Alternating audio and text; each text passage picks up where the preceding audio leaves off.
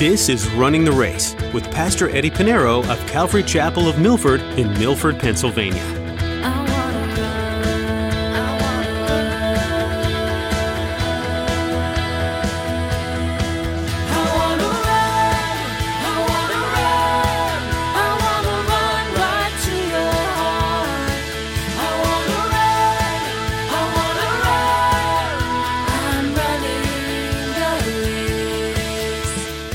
He is convinced that the Lord is able to keep all that he has committed to the Lord.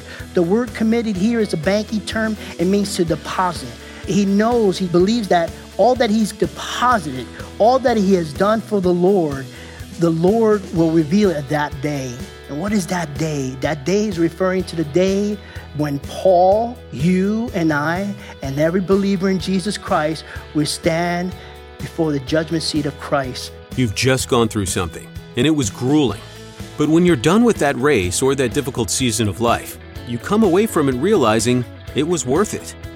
This is the type of feeling that the Apostle Paul is expressing in today's passage. Pastor Eddie gives you a better understanding of the fact that if what you're doing is for the Lord, then the trials and pressures that come your way are worthwhile. To be with Jesus someday. Well, let's join Pastor Eddie in the book of 2 Timothy chapter 1.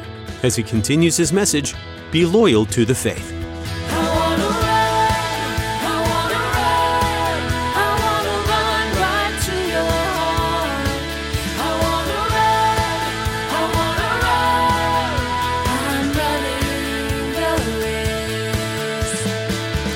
Paul's writing this because the fear of death at this time has caused some of the Christians to be ashamed, to shrink back because of the gospel of Jesus Christ. But Paul reminds them that Jesus Christ brought life and life more abundant. And as a matter of fact, he conquered sin and death. When he rose from the grave, he conquered sin and death. That's why Jesus commanded us not to fear. And saints, we need to be ready, not to fear. You know, I love what Jesus said in Matthew chapter 10, verse 28. He says, "And do not fear those who will kill the body, but cannot kill the soul. But rather fear him who is able to destroy both soul and body in hell." You see, we're worried about, life, yes, be a good steward, take care of yourself. God gave you life, and it just proves, your life proves the existence of God. Whether you love your life, you should love your life no matter what. You love yourself more when you look to Jesus. And you love yourself less when you look at other people and compare yourself with other people. Look to Jesus. And it's not a love self to worship, but Jesus says love your neighbor as thyself. So how would you love your neighbor if you don't love yourself? The more you look to Jesus, the more you love his creation, the more you love who God has created you to be. But here he says, do not fear those who could take away the body, can't kill the soul. That's like true martyrdom. These people, they died. 10 of the disciples, with the exception of John, the beloved, who died of natural causes, and Judas, who actually committed suicide. But the 10 died martyr deaths. They were cut in half, sawed in half. Peter was crucified upside down. And so they died because it's true. We worry for a moment, but here we have eternity in heaven. If you believe in heaven, you wouldn't worry about the now. Just live your life for Christ. He'll take care of everything. But we're going to be forever. I don't know how long each and every one of us is going to live. I hope I don't pass 80. That's me. That's my opinion. That's my choice. I hope it's not 70. I want to go to see the Lord, to be honest. I want to see the Lord. I want to see heaven. I read about it every day. I pray to the Lord every day. I see his, and I just wonder how the angels could stand in the presence of God and see his glory. And here we are. I want to see Jesus face to face. That Bible verse that we read, absent the body to be present before the Lord. It's going to happen to every one of us if we stay the course and believe in Christ. Verse 11 says, "To which I was appointed a preacher, an apostle, and a teacher of the Gentiles." Paul was appointed by Jesus Christ personally, and not for salvation, but to be a preacher, apostle, and a teacher. He wasn't appointed to salvation. I mean, yes, it was God's plan from the beginning, but he's talking about his ministry. In Acts chapter 9, you'll find Paul's conversion when on the road to Damascus, when his name was Saul of Tarsus. He was a persecutor of the church. He was a terrorist of the church. And on his way to arrest and persecute Christians on the road to Damascus, the Lord Jesus Christ appeared to him. Fell off his horse, and the light of Jesus Christ just blinded him. He was blind for 3 days. And it was there when the Lord said, Saul, Saul, why are you persecuting me? And Paul said, who are you, Lord? And the Lord said, I am Jesus whom you are persecuting. I see the grace of God there. Because he persecuted the church, you think Christ would have said, you persecuted the church. I'm going to persecute you, and I'm going to kill you, as a matter of fact. Grace of God. It was then when the Lord called him and appointed him and as a preacher and apostle of Jesus Christ. As a matter of fact, Ananias, the Lord called Ananias to pray and baptize Paul. And everybody was Christians were afraid. He said, are you getting this right, Ananias? Did the Lord tell you that you need to pray and baptize Saul of Tarsus? They were afraid of him. I think it's a setup. No way. He said, yes. Okay, listen. If God could save a man like Paul, which in his day, nobody would have ever thought that Paul would be an apostle of Jesus Christ. He could save anybody. Never give up. But here, yes, the Lord called him. And it says in Acts chapter 9, verses 15 to 16, he said to Ananias, he said, go, for he, speaking of Paul, is a chosen vessel of mine to bear my name before Gentiles, kings, and the children of Israel. For I will show him many things he must suffer. Wow. Imagine say, hey, you want to join the ministry? Suffering is part of the responsibilities of what you're going to go through. Sure, sign me up. He already knew that he was going to suffer. He said, for I will show him how many things he must suffer for my name's sake. You think Paul would say, oh, I'm sorry, I'm not signing up for that. I'll wait till I get my eyesight back and okay, I'll leave your church alone, but I'm going to live my own life. Nope. Boy, did Paul suffer. Let's look at his resume. In 2 Corinthians chapter 11, verses 23 to 28, it says this. Paul writes this. Are they ministers of Christ? I speak as a fool. I am more. In labor, more abundant. In stripes, above measure. In prison, more frequently. In death, often. For the Jews, 5 times I received 40 stripes minus 1. 3 times I've been beaten with rods. Once I was stoned. He's not getting high. He was stoned by stone. 3 times I was shipwrecked. A night and a day I have been in the deep, in the journeys often, in perils of water, in perils of robbers, in perils of my own countrymen, in perils of the Gentiles, in perils of the city, in perils in the wilderness, in perils in the sea, in perils among false brethren, in weariness, in toil, in sleeplessness often, in hunger and thirst, in fasting often, in cold and nakedness, and besides the other things what comes upon me daily. That's what Paul went through. And then it's amazing you have people today, they love the title apostle. You are nothing like an apostle. You want to be a minister of Jesus Christ? Let's look at Paul went. This is what he went through. 5 times I received 40 stripes minus 1, so it's 39. 3 times beaten with rods. That's by the Gentiles. He didn't give a number because Gentiles didn't count. 3 times could be 100 times. He's been in prison, almost died, been stoned, almost stoned to death. Talking about suffering, yes. Paul's appointed a preacher, an apostle, a teacher of the Gentiles for Christ, and he suffered for the gospel. That is what it is to be a minister. Today, we have no idea what it is to be a follower of Christ, as in the days of Christ and in Paul's day. Verse 12, he said, for this reason I also suffer these things. Nevertheless, I'm not ashamed, for I know whom I have believed. I know whom I have believed. He didn't say, I know what I believe. What? I know what I believe. No, I know who I believe. It's not a what, it's a who. It's Jesus Christ.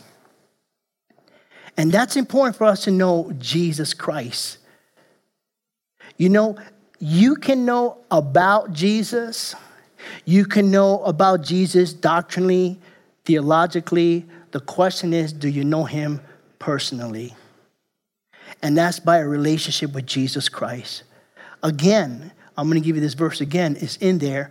Paul wrote to the Philippians in Philippians chapter 3, verse 10. It says, that I may know him and the power of his resurrection and the fellowship of his suffering, being conformed to his death. That I may know him. That Greek word, that's a Greek word. Know, it means konosko.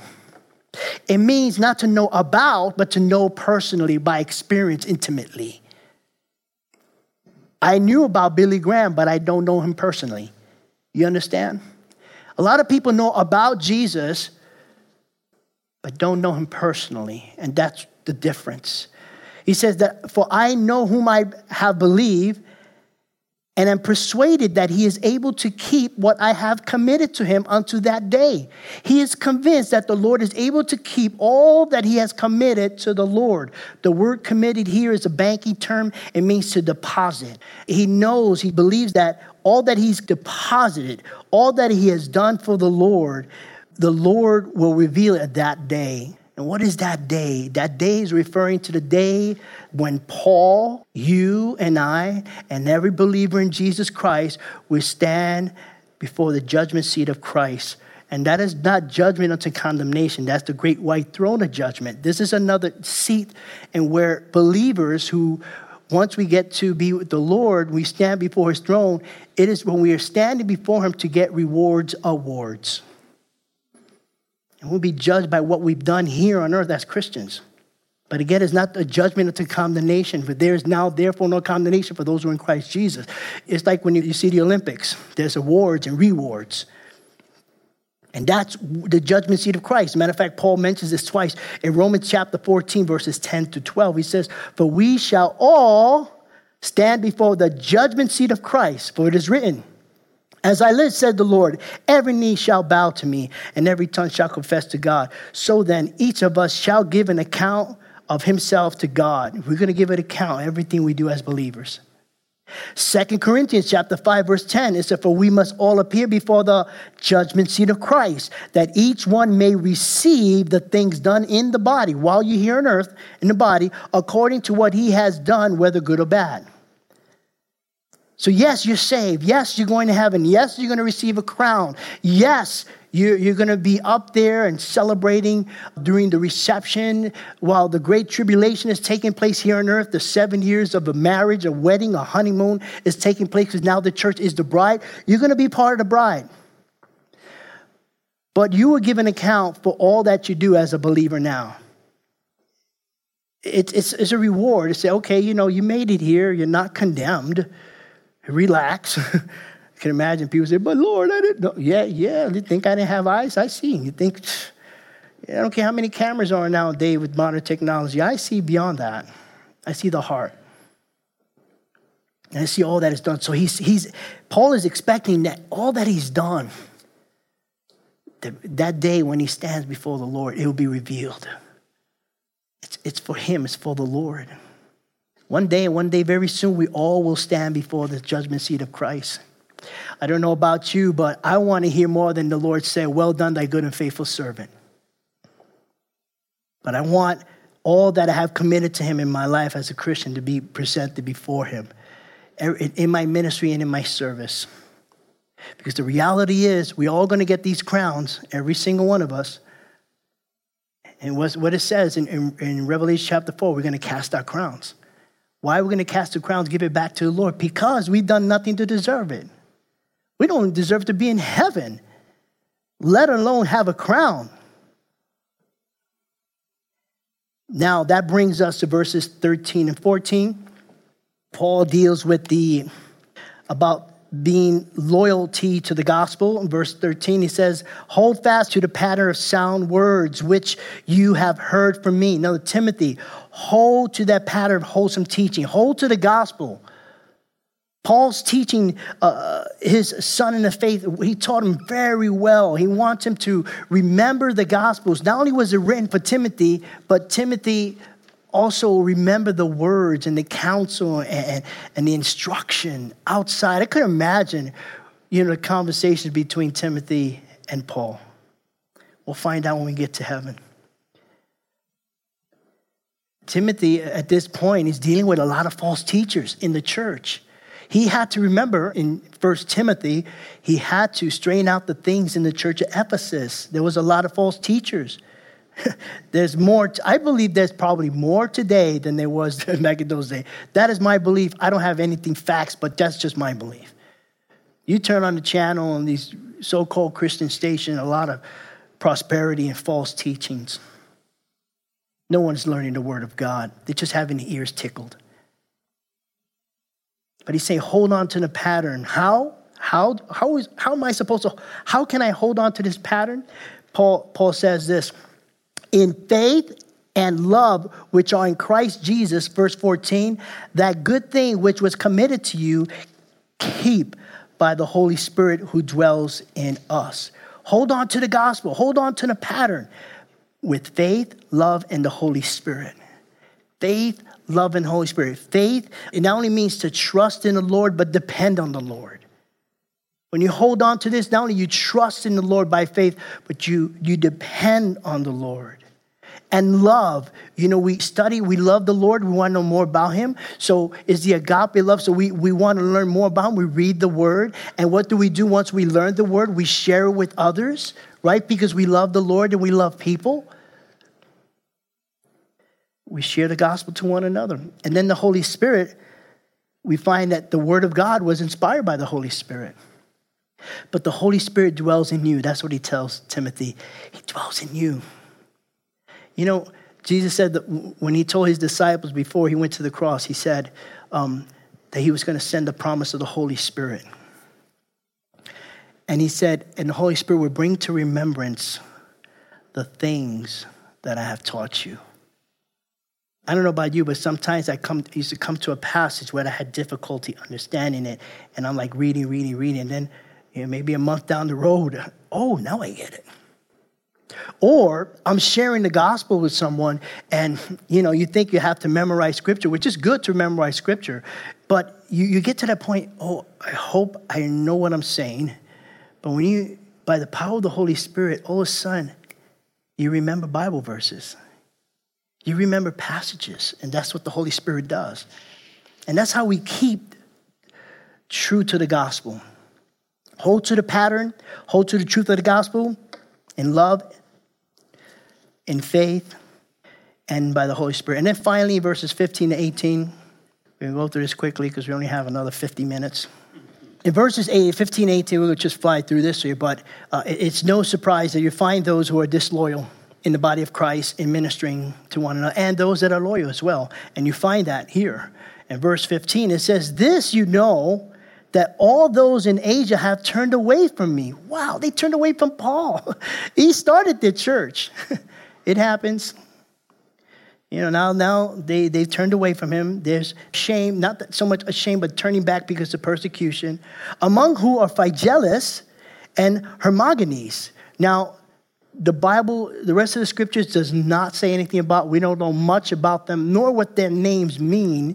But that's how scholars get to look at history of names, but they also look at the text to find out kind of the meaning of their names. But it's sad to say that the Apostle Paul mentions these two. Can you imagine? Your name is in the Word of God, but not in a good way. It's a sad thing, but why? Because they weren't serving. They weren't ministering to Paul. They were afraid. They were pulling back. That's not the name I want. I don't want my name to be put in that category. I want my name to be, that's a true brother. That's a true sister in Christ. They're bold. They're consistent. They don't push back. No, you could try it. They're warriors. Sadly, when you see the persecution comes, you get those that will be abandoned. Jesus was abandoned at the cross. At the cross. With the exception of, John. Was the only disciple there. The youngest one of all of them. About 18 years old at this time. Began to follow Jesus when he was 15. He's 18 years old. Right there, he's at the cross. But all have fled. All have left. So Paul, he probably, was encouraged. Hey, wait a minute, my Savior was abandoned. He was left.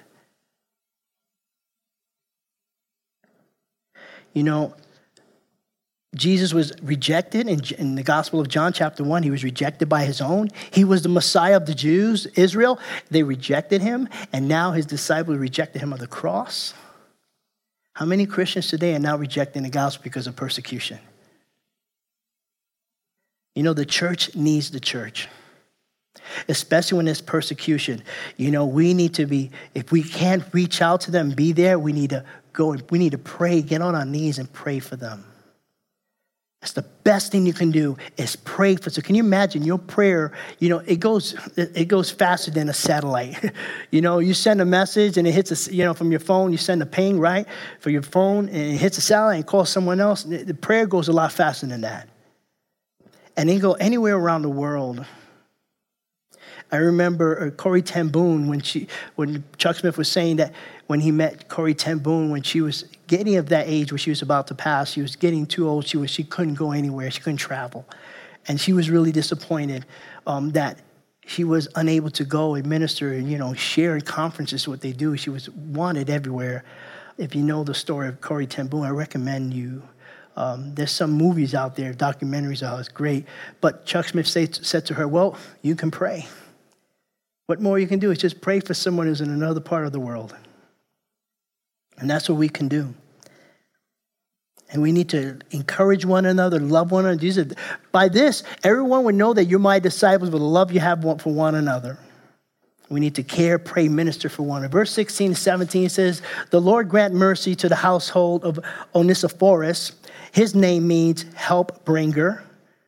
And again, it probably means, probably because of the context of scripture here, so you can see that what he's doing, what does Onesiphorus do? He said, "For he often refreshed me and was not ashamed of my chain. But when he arrived in Rome, he sought me out very zealously and found me. The Lord grant to him that he may find mercy from the Lord in that day." That's the day, the judgment seat of Christ. May he get his reward. And you know very well how many ways he ministered to me, even while in Ephesus. This was a brother who was a help bringer. He was consistent with the Apostle Paul. Saints, listen, it's inevitable. We're going to suffer persecution. There's going to be opposition. There's going to be hostility.